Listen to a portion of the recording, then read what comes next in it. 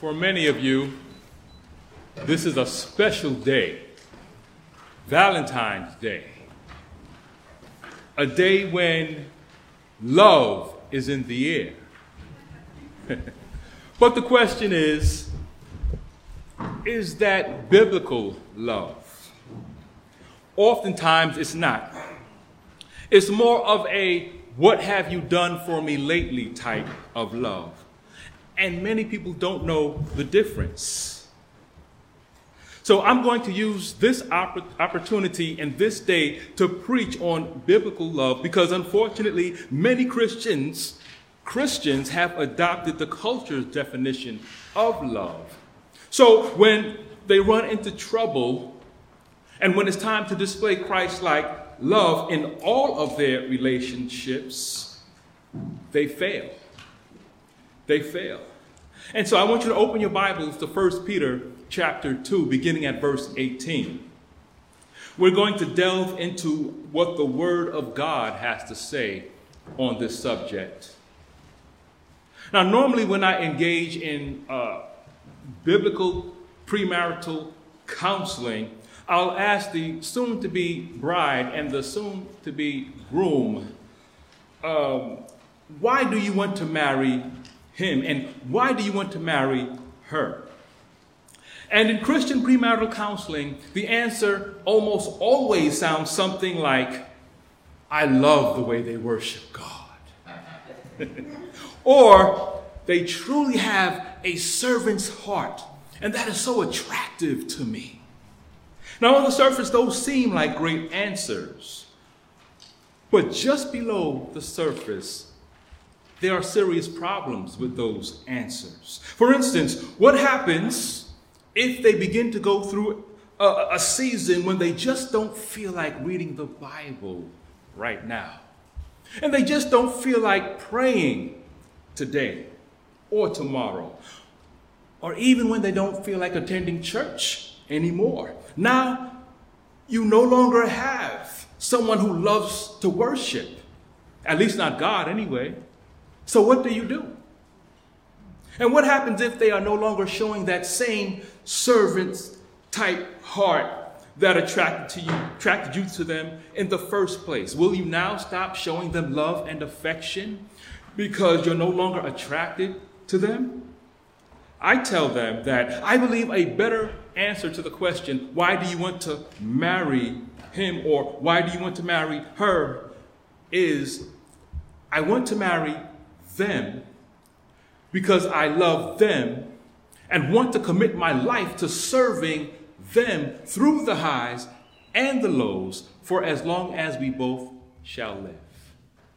Again, I want to marry them, not an idea of marriage, because I love them and want to commit my life to serving them through the highs and the lows for as long as we both shall live. So what's the difference?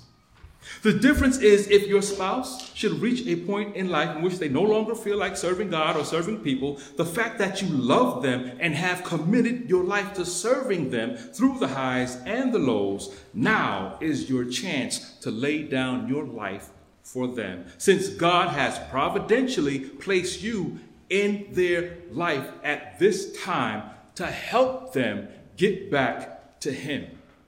Through prayer, through the word, through kindness, through compassion, and through humility. That's how Christ loves us, his bride.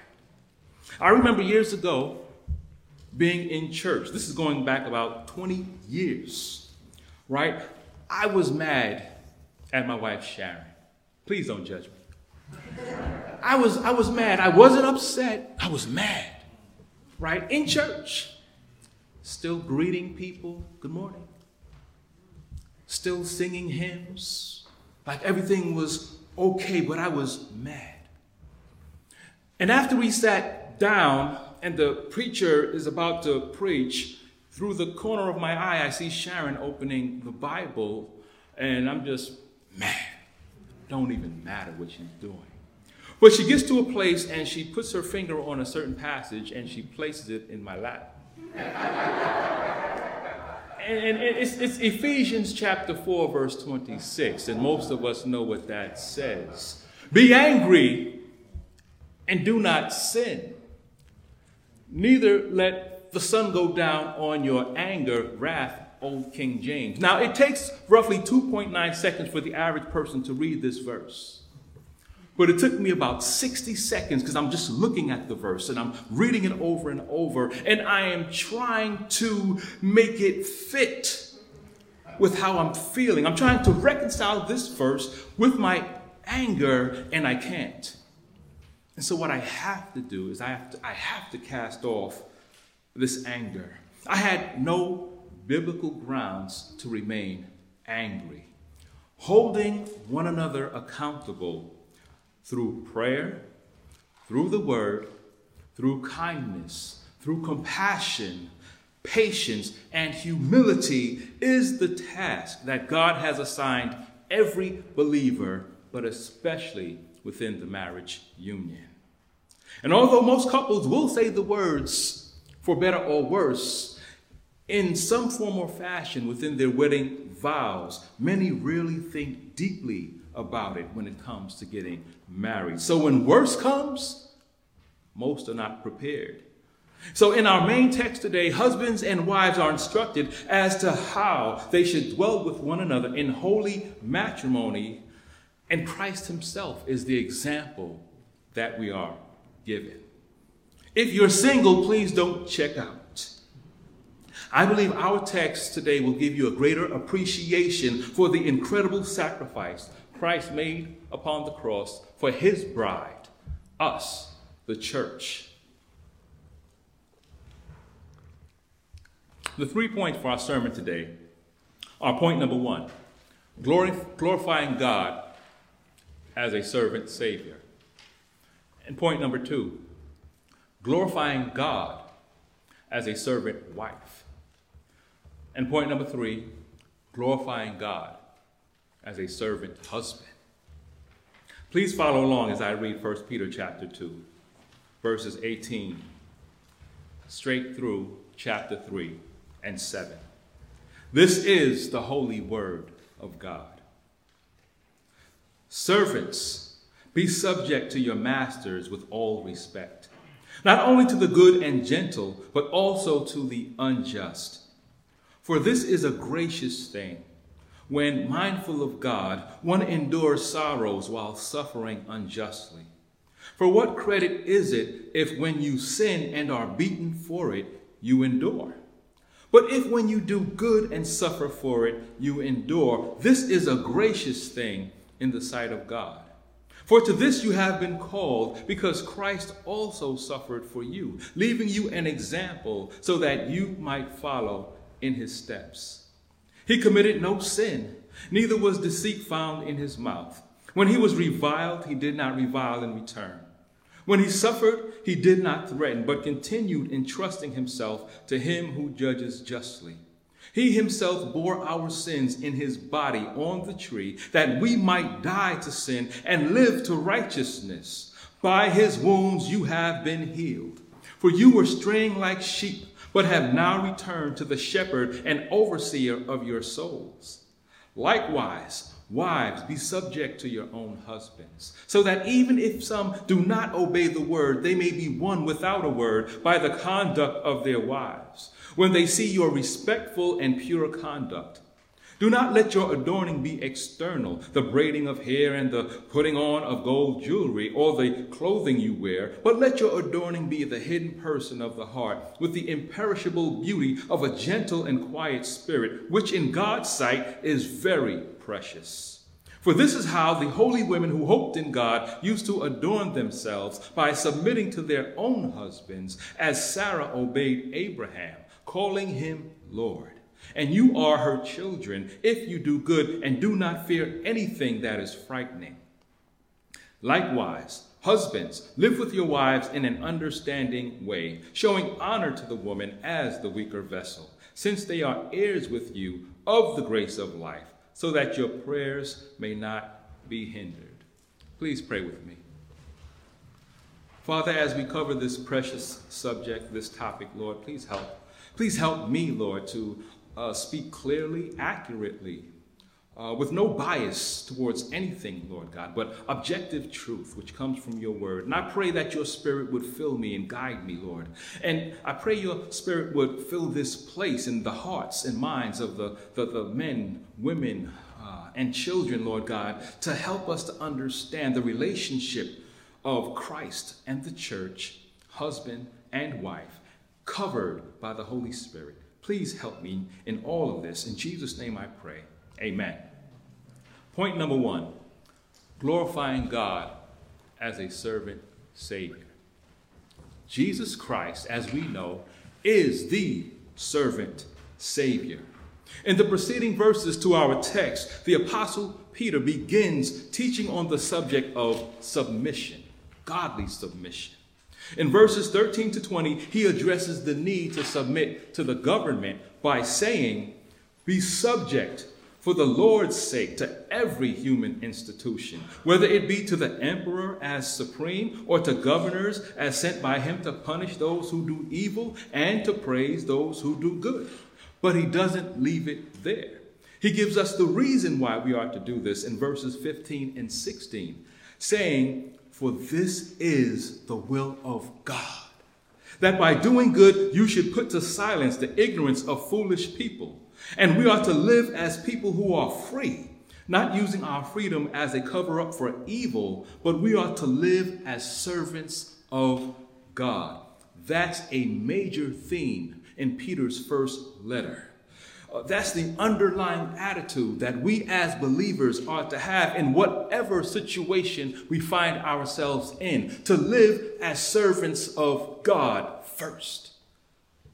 That has to be the mindset wherever you are, whoever you're with. I am a servant of God. I am not going to respond to the way they're acting. I'm not going to allow them to pull me out of where God has me and what God has called me to. And as Christians, we should enjoy our freedom in Christ, but our freedom is never to be an excuse for self-indulgence or license to sin. Peter then takes the lowest and most humiliating position of slavery in verses 18 to 20 and teaches believers who were going through it at that time how to honor, trust, and live as servants of God by giving them the supreme example of Jesus submitting to God by going to the cross and giving his life for others. If when we got married, our thought was, I'm going to commit my life to serving this person through the highs and the lows, it would help us greatly. When the disappointments come, Lord God, I believe in your providence. You have brought me here for a purpose. And we come together in holy matrimony to lift one another up. When this one is weak, I'm here for you. And when I'm weak, I know you're going to carry me. That's what it's about when you stand before the preacher or whoever you stand before. I am here for that. Instead of they're here for me, to make me happy, to push all my buttons, to lift me up when I'm weak. You will be disappointed very quickly. In verses 21 through 23, Peter says, "For to this you have been called." Why? Because Christ also suffered for you, leaving you an example so that you might follow in his steps. He committed no sin, neither was deceit found in his mouth. When he was reviled, he did not revile in return. When he suffered, he did not threaten, but continued entrusting himself to him who judges justly. To revile is to pile up abusive and vicious, vile language against someone. Though verbally abused, Christ never retaliated with vicious words. They called him, though, a Samaritan, a glutton, a drunkard or wine-bibber, a blasphemer, a demoniac, one who works by the power of Beelzebul, a perverter of the nation, and a deceiver of the people. But he did not return fire with fire, as we would say, even though he had done nothing wrong. We, on the other hand, are sinners. When we suffer wrong, we can't say we are innocent. We may not have sinned at that moment to receive the corresponding wrong that is being done against us, but at some point in time, we sinned, and we sinned grossly and did not receive the justice that was due for our sin at that time. So any wrong that comes back to us at a later date must cause us to realize we can never say we are innocent. We are not innocent. Paul alludes to this in 1 Corinthians chapter 6, by the way, where in context you have Christians taking other Christians to court. He says, why not suffer wrong? Why not rather be defrauded? You yourselves wrong your brothers. You yourselves defraud even your own brothers. Once again, Jesus never wronged or defrauded anyone, yet at the most painstaking point in his existence, he entrusted himself to him who judges justly. He entrusted himself to God the Father. To entrust is to be handed over to someone to keep. Christ was handed over to Pilate. Pilate handed him over to the Jews. Christ himself handed himself over to God. He did it, suffering in silence because of his perfect confidence and righteousness in the Father who would judge him correctly. Do you have that same confidence? That no matter what anybody says about you, you know that God will judge you justly, correctly. In the end, that's all that matters. In the end, we have one judge. And if you know that you are walking according to Scripture, looking to please God, would that person say, it may sting a little, but it should not cause you to hang your head and spiral into some type of quote-unquote depression that you can't get out of because of this person. What God says, the one that we are called to hand ourselves over to entrust his thoughts about us, is what's most important. That's what matters. And the only way we can have that confidence is by entrusting our all, our future, our present, knowing that he has been faithful with our past. Knowing that if we took time, we cut everything off and we sat and we thought about it, how did I get from point A to point B? How did I get to where I am today? And just think about it. Think about the people God brought into your life, whether for a long time or for a short time. Stop and think about it and give God all the glory. It should cause you to get down on your knees and say, thank you, Lord. I forgot about that person. I forgot about how low that I was at that time in my life. I forgot when it seemed as if everyone was against me, but yet you opened up a door this way. Praise your holy name. Peter tells us about Jesus' love for us also. Not just God the Father, but he moves. He moves to give us this example of Christ's love, so great for us. In verse 24, when he says, he himself bore our sins in his body on the tree. Why? Why would he do that? That we might die to sin and live to righteousness. By his wounds, you have been healed. Jesus laid aside his glory and vacated his seat in heaven next to the Father, though he never stopped being God. He went to a bloody cross and laid down his life for our sake. Those who believe, those who have been born again, those who trust in him. Because according to verse 25, we were straying like sheep, but have now returned to the shepherd and overseer of our souls. Jesus is the shepherd of Psalm chapter 23, who restores my soul and leads me down paths of righteousness for his sake, his name's sake. He came and brought us into the fold of his flock. And then in John chapter 10, Jesus says, the sheep hear his voice, and he calls his own sheep by name and leads them out. When he has brought out all his own, he goes before them, and the sheep follow him, for they know his voice. Jesus said, I came that they may have life and have it more abundantly. I am the good shepherd. The good shepherd lays down his life for his sheep. If you belong to Jesus, you are of his flock. He is the overseer of your soul, and the price for your soul was not cheap. As 1 Peter chapter 1, verse 19 says, you were bought with the precious blood of Christ. And because we belong to him, 1 Corinthians 6, 19 and 20 tells us we are not our own.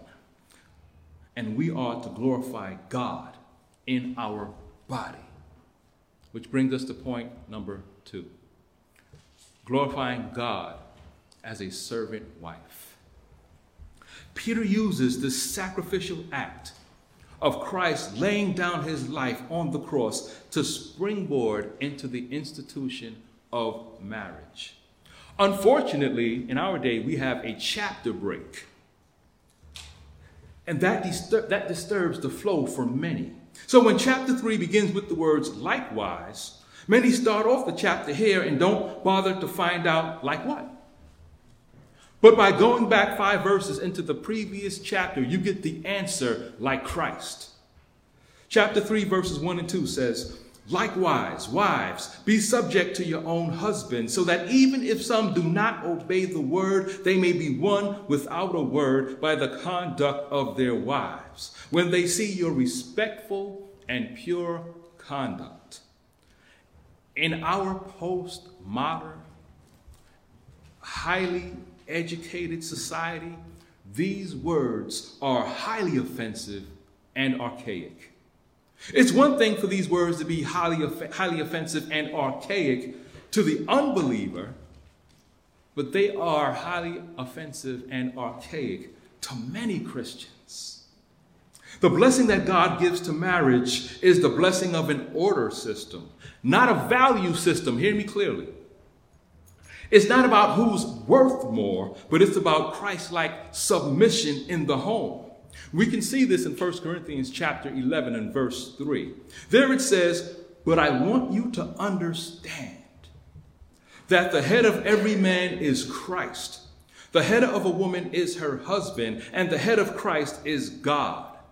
Just as there is authority, submission to authority, and order in the Trinity, there is to be authority, submission to authority, and order in the home. And just as Christ is not less in substance, wisdom, love, mercy, holiness, knowledge, so forth and so on than the Father, neither is the wife less in any way, shape, or form than her husband. Nevertheless, God called for the wife to be subject to her husband. In 1 Peter chapter 3, we see one of the purposes for it. The scenario here is speaking of an incredibly difficult situation that many wives find themselves in today, where the wife is saved, but the husband is not. How can she represent Christ best in her home? By having a peaceful and loving spirit. She is to be subject to him, except where it is against Christ. We learned that from Ephesians chapter 5, verse 22. There it says, wives, submit to your own husbands as to the Lord. And we see the qualifier there. The submission has to be as to the Lord, which means it won't include doing anything that is against the will of God, but only holy and God-glorifying actions tied to the submission. But even that can be difficult when dealing with an unbelieving husband. But once again, what is the purpose? What is God's plan in all of this? That the unbelieving husband may be saved. Listen again to 1 Peter chapter 3, verse 1. He says, likewise, wives, be subject to your own husbands, so that even if some do not obey the word, they may be won without a word by the conduct of their wives. God is always concerned with his kingdom first and foremost. He proved this by sending his only Son to the cross, that whoever believes in him should not perish, but have eternal life. The thought that their unsaved husband may one day repent of his sins and pursue Christ with a passion has helped many women to overcome the suffering that they're receiving, the trials that's coming to them on a regular basis from their unsaved husbands. And Peter is saying that the quiet but powerful persuasion of Christ-like behavior would be more effectual in winning the souls of their unbelieving husbands, rather than the wife having an argumentative disposition and a sharp tongue that's prepared for battle. Oh, I'm going to get him. Oh, I'm going to turn him around for Jesus. Not that way. Not that way. The hope from Scripture is that when that husband finds out what a godly influence the gospel has had in making his wife a beautiful, lovely, patient person, despite his own harshness and wickedness, that he may conclude that it was her relationship with this Jesus that she's always talking about that produced such an excellent transformation in his wife. That's the point. Through evangelism training this morning, it's not just telling people about Christ, but are you living it? Have you pulled the beam out of your eyes before you're about to tell this person who sees you on a regular basis, especially, that Christ is able to change hearts and change minds, change dispositions? Are they seeing Christ in you? If not, you're just spitting words at them, and they're looking at you and say, I don't want no part of that. They're worse than me. Or at least I know how to push their buttons. I know how to get right through all of that holy stuff. The Apostle Paul essentially says the same thing in 2 Timothy chapter 2, verses 24 to 26. Right? Let's turn there for a minute. Let's go there for a minute. I want you guys to remember this place. I want you to mark it in your Bibles. I want you to think about it and change your disposition if you see yourself in here.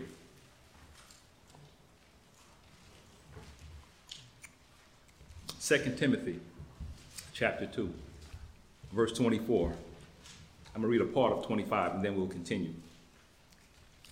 There it says, and the Lord's servant must not be quarrelsome, but kind to everyone, able to teach, patiently enduring evil, correcting his opponents with gentleness. By the way, all of these things are hard to do. I'm not going to act like they're easy. All of them are hard to do.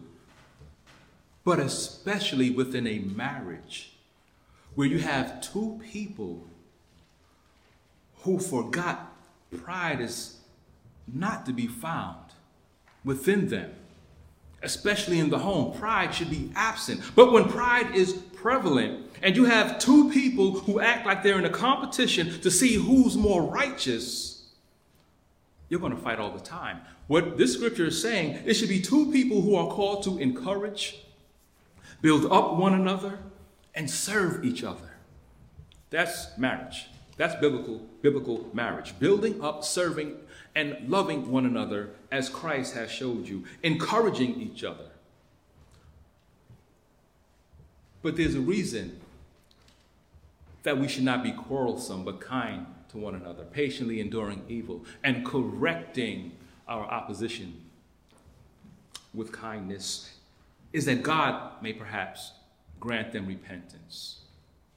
God may do the work in them. God may grant them repentance, leading to a knowledge of the truth. And they may come to their senses and escape from the snare of the devil after being captured by him to do his will. All of your anger, all of your yelling cannot change the heart. You might get them to modify their behavior for a little while, but because their heart remains unchanged, they have the same fleshly, even unregenerate heart. And they're repeating the same thing. It'll come back. It'll rear its ugly head again. And you don't know what to do. But God says here, do it my way. Do it my way. And perhaps I'll show you that I am God, not you. What are we doing when we're raising our voice at people and yelling? What are we doing? We're pretending we are the Almighty. We will never say that. But we're taking this position of authority. You never listen. And we get into these arguments over and over. When the scripture, I'm not making it up, it's been here for 2,000 years. And it's saying, you're a servant of the Lord, you must not be quarrelsome. It's been there. You must not be quarrelsome, but kind to everyone, right? Able to teach. What? Teach what? Everybody's not called to be a pastor or a teacher. No, everybody can teach someone about Christ. Able to teach. Who is the Lord? He is King of Kings, Lord of Lords. He changes hearts. He says, I must go away. If I don't go away, I won't be able to send you the Comforter. But I'm going to send you someone who's going to be with you and in you. And I'm going to write my laws on your heart. And it's going to produce change. And here God says, I may perhaps grant them repentance, leading to a knowledge of the truth. And they may come to their senses and escape from the snare of the devil, right? Perhaps they're captured by that. You can do nothing about that, but God can. Have to trust him. How do you know you trust him? You stop yelling so much. And that person will look at you and say, there's a change here. Wait a minute. When I did that before, she would be on me, but wait a minute. Something's different here. You're believing the word. You're believing what God says. He brings everlasting change, step by step, from glory to glory, measurement by measurement, so that if you stop trying to replace God, sat back and watched, I said, wait, they are getting better. I've been so impatient that I want to change overnight, but I notice that they are getting better. They are looking like Christ. Even if they're unregenerate, I notice that they're asking more questions about church or the Bible, or that they're even more tolerant as I'm sharing scripture now. Before they would leave the room, but perhaps God is doing something. If we would just stop rushing God, if we would just stop playing God. Think back to when we were unsaved. Back to our text in 1 Peter chapter 3. Peter is basically saying the same thing. Wives, do it God's way. Do it God's way.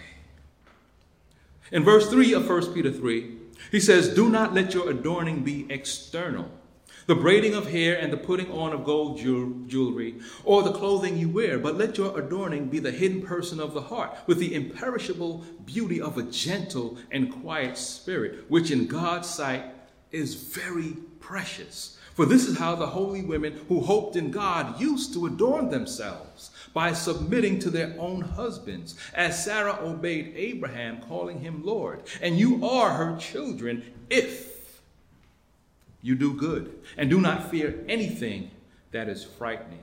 Peter's point is not that women shouldn't wear braids or put on jewelry or nice clothing. He's saying your external beauty should not be your primary focus when trying to be beautiful. Your primary focus should be adorning a beautiful Christ-like servant's heart. That's what is attractive to God. He says a gentle and quiet spirit is very precious to God. Remember Christ? When he was reviled, he did not revile in return. He is the example. He lived to please God. What is better than pleasing God? Nothing. As a matter of fact, 2 Corinthians chapter 5 and verse 9 tells us we are to make it our aim to please God. Peter says, this is how the holy women who hoped in God used to adorn themselves, by submitting to their own husbands. Peter names Sarah, but there's also Hannah, right? Wife of Elkanah, mother of Samuel, who, by the way, prays one of the most beautiful and doctrinally sound prayers in 1 Samuel chapter 2. Go read it today. It is so good and solid. Then there's Ruth, wife of Boaz, great-grandmother of King David, who left her home and her nation to follow the God of Israel, as Peter brought out this morning. Then there's Rahab, the ex-harlot, wife of Salmon, mother of Boaz. And we know Boaz played the role of the redeemer, of the kinsman redeemer, which points to Christ, which was pointing to Christ. Then there's Elizabeth, wife of Zechariah, mother of John the Baptist. And then there's Mary, wife of Joseph, mother of Jesus. The list of godly women, godly wives who submitted to their husbands and watched their households flourish goes on and on. Peter says these women who hoped in God lived in such a way that their manner of life was very precious to God. His instructions to wives are to go and do likewise as you seek to follow Christ. That is the goal. That is the goal, to follow Christ, right? The goal isn't Mary. The goal isn't none of the women I named. The goal is to follow Christ. Remember the theme of 1 Peter. No matter what you're going to live as a servant of God. That's the goal. Point number 3, glorifying God as a servant husband. This is what the wives were waiting for. One verse, but a major verse. It carries huge responsibility. He says, likewise, husbands, live with your wives in an understanding way, showing honor to the woman as the weaker vessel, since they are heirs with you of the grace of life, so that your prayers may not be hindered. The likewise here isn't reflective of the wife, but is jumping all the way back to the example of Christ. By the authority of the Holy Spirit, Peter commands all husbands to live with their wives in an understanding way. In other words, husbands, know your wives. Pastor Max touched on this last Sunday. I'm going to go a little further with the text. A husband should know his wife's fears, her desires, her likes, or things that bring her joy, her dislikes, or things that cause her sorrow. Why? So he may be able to lift her up when the pressures of life are wearing her down. He is to be her example of Christ on earth. Husbands must pay attention and even ask questions in order to know his wife for the supreme purpose of helping her to honor Christ and serve him with joy. He is not to be the stumbling block that makes it hard for her to follow, love, and enjoy Christ. We have the picture of the place of refuge, the city of refuge in the Old Testament, when somebody would accidentally kill somebody's family member.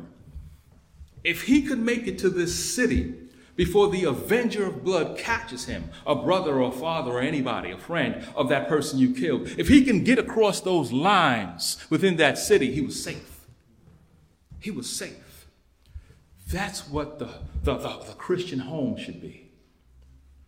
When the wife, we'll take the wife because that's what we're talking about, gets home, the trouble should not be in the home. That should be the place when she is dealt with wicked bosses and wicked co-riders on public transportation, or wicked family members who are bringing all this drama and they're trying to work with one hand and listen to the problems with the other hand. They come home. This is that home of refuge where the husband is the Christ-like redeemer for her soul in a small sense, a micro sense, if I can use that term, where she knows there's not going to be any static. There's not going to be any smoke, as they say. There's not going to be any drama in the home.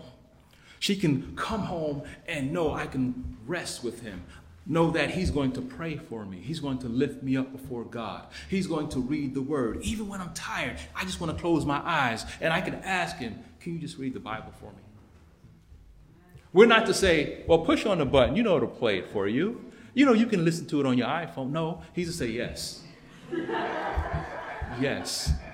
Yes, no problem. No problem. I will read it for you because that's why I'm here. That's why God has brought me here to serve. He is not to be the stumbling block. He also commands husbands to show honor to his wife as to the weaker vessel. Weaker meaning delicate. With his hands and his words, the husband should always treat his wife as a precious rose petal, not as some weeds in the backyard to be trampled on or even neglected. She's to be preferred and appreciated. Husbands are to remember that marriage is the grace of life. In other words, it's the best gift that God has given to man on earth after salvation. Not individualistically or based on your experience, but universally, based on how God ordered it to be. If a husband fails to follow these commands, the scripture says that his prayers will be hindered. God is not going to heed the prayers, requests, or supplications of those who treat his daughters badly. Earthly fathers who have daughters can understand that. No guy who treats our daughters badly should expect anything from us. So it is with God. When you think of the responsibility given to husbands in leading their homes and leading their families, that is a big deal. How can a man intercede for his wife and children if his prayers are hindered due to his bad behavior towards his wife? The Apostle Paul shows us husbands in more detail how to love our wives as God intends us to in Ephesians chapter 5, verses 25 to 28. Let's look at that real quick. We'll probably end there because time is moving quickly. But I want you to think about that, husbands, right? The way you treat God's daughters matter. Before she is your wife, she belongs to God. Right? 1 Peter 3:7 gives us the instruction from a letter. And we look at letters to learn how we should operate. It gives us instructions, imperatives. The Old Testament or historical narratives, even the book of Acts, are therefore, examples, but we have to be careful. We don't want to make those doctrine. But I will look at Malachi chapter 2, and then we'll go to Ephesians 5. You don't have to turn there. You can look at it later. But in Malachi, the book, as a matter of fact, you have an issue with the priest and the people. In the first 2 chapters, God deals with the priest because there was famine in the land at that time. There was famine. And God says, here's your problem, priest. Here's what's happening. Here's a major part of what's happening. In chapter 1, he says, when you bring me an offering, you are bringing me your spotted and speckled and injured animals. He says, you wouldn't even do that for your governors. And then he gets into chapter 2 and he says, well, here's another reason I'm not hearing you. Here's another reason there's famine. You want rain. I'm not opening up the windows of heaven until you repent. But here's the second thing you do is how you treat your wives. You're giving them a certificate of divorce for every little thing. But haven't I made the two one? And why one? Because I desire godly seed. God is looking at the character of the priest, and the whole nation is suffering. God looks at the character of the husband, and many times that household can suffer because of the prayers of the husband are bouncing off of the ceiling, and only because of God's incredible mercy will he allow that family to continue. But you know in your heart that something is wrong within these walls. And God says, I need you to repent, husbands. I need you to turn. I have given you this position in your house, and it carries a lot of weight. It carries a lot of weight. The weight, we can see that in Ephesians chapter 5. I hope that you are there now. I'll begin verse 25 to 28. It says, "Husbands, love your wives, as Christ loved the church and gave himself up for her, that he might sanctify her, having cleansed her by the washing of water with the word, so that he might present the church to himself in splendor, without spot or wrinkle or any such thing, that she might be holy and without blemish. In the same way, husbands should love their wives as their own bodies. He who loves his wife loves himself." Here he tells the husbands the level of intensity they should have when it comes to loving their wives. How much should we love our wives, men? As much as Christ loved the church and gave himself up for her.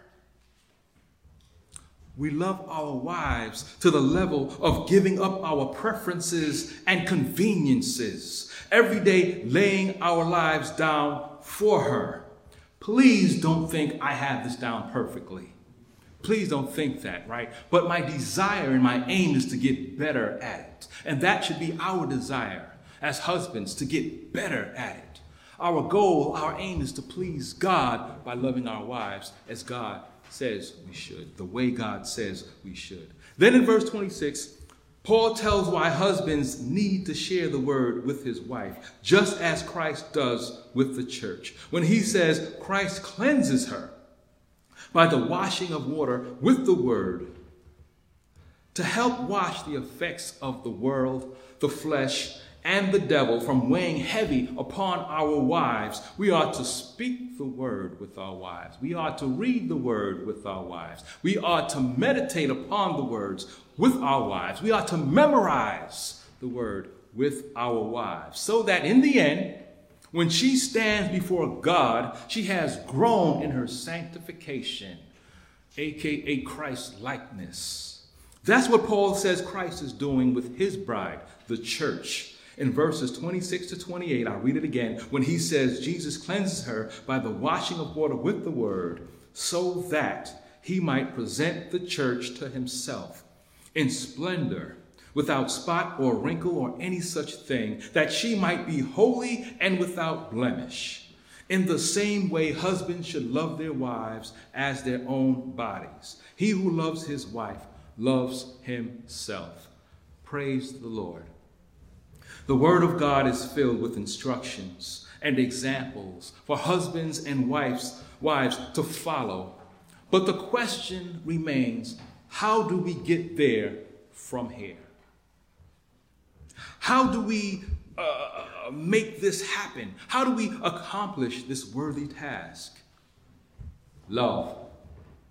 But I'm talking about love for God the Father and love for God the Son, by the power of God, the Holy Spirit. As our love for God increases, our love for people increases. The two go hand in hand. If we love God, then we love those who are made in the image of God. So in marriage, the husband can't sacrificially love his wife if he is not sacrificially loving his God. And the wife, likewise, cannot sacrificially love her husband if she is not sacrificially loving her God. And no one can honestly say they're sacrificially loving God if they're not sacrificing their time communicating with God, speaking to him through prayer, and listening to him as he speaks through his word. That is what it is to have a relationship with God. Intentional prayer and digging into the text, asking, what is God saying and why? What is my Father relating when there are so many things he could have said in his word, but he chose this for his people? We may believe we don't have the time, but we'll make time for who and what we love. There's nothing more vital to our walk with God than making time for him.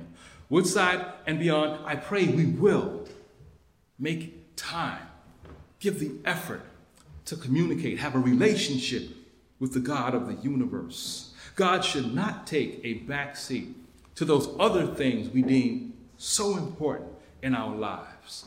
He deserves much more than that. Let us pray. Father, thank you. Thank you for teaching us through your word how to love one another. You taught us that love seeks to give, not take, to bless, not curse, to lift up, not tear down. When you gave your only son so people from every tongue, tribe, and nation would be saved, that was love. When you blessed all who would believe in your son with a home already prepared in the heavens, that was love. Even now, when the tragedies of life devastate us, your merciful hand lifts us up as opposed to tearing us down even more. That's love. Thank you, Father. We have truly seen that your steadfast love endures forever. May all those who have entered into a covenant of marriage show the same type of love that's strong enough to endure forever. Amen.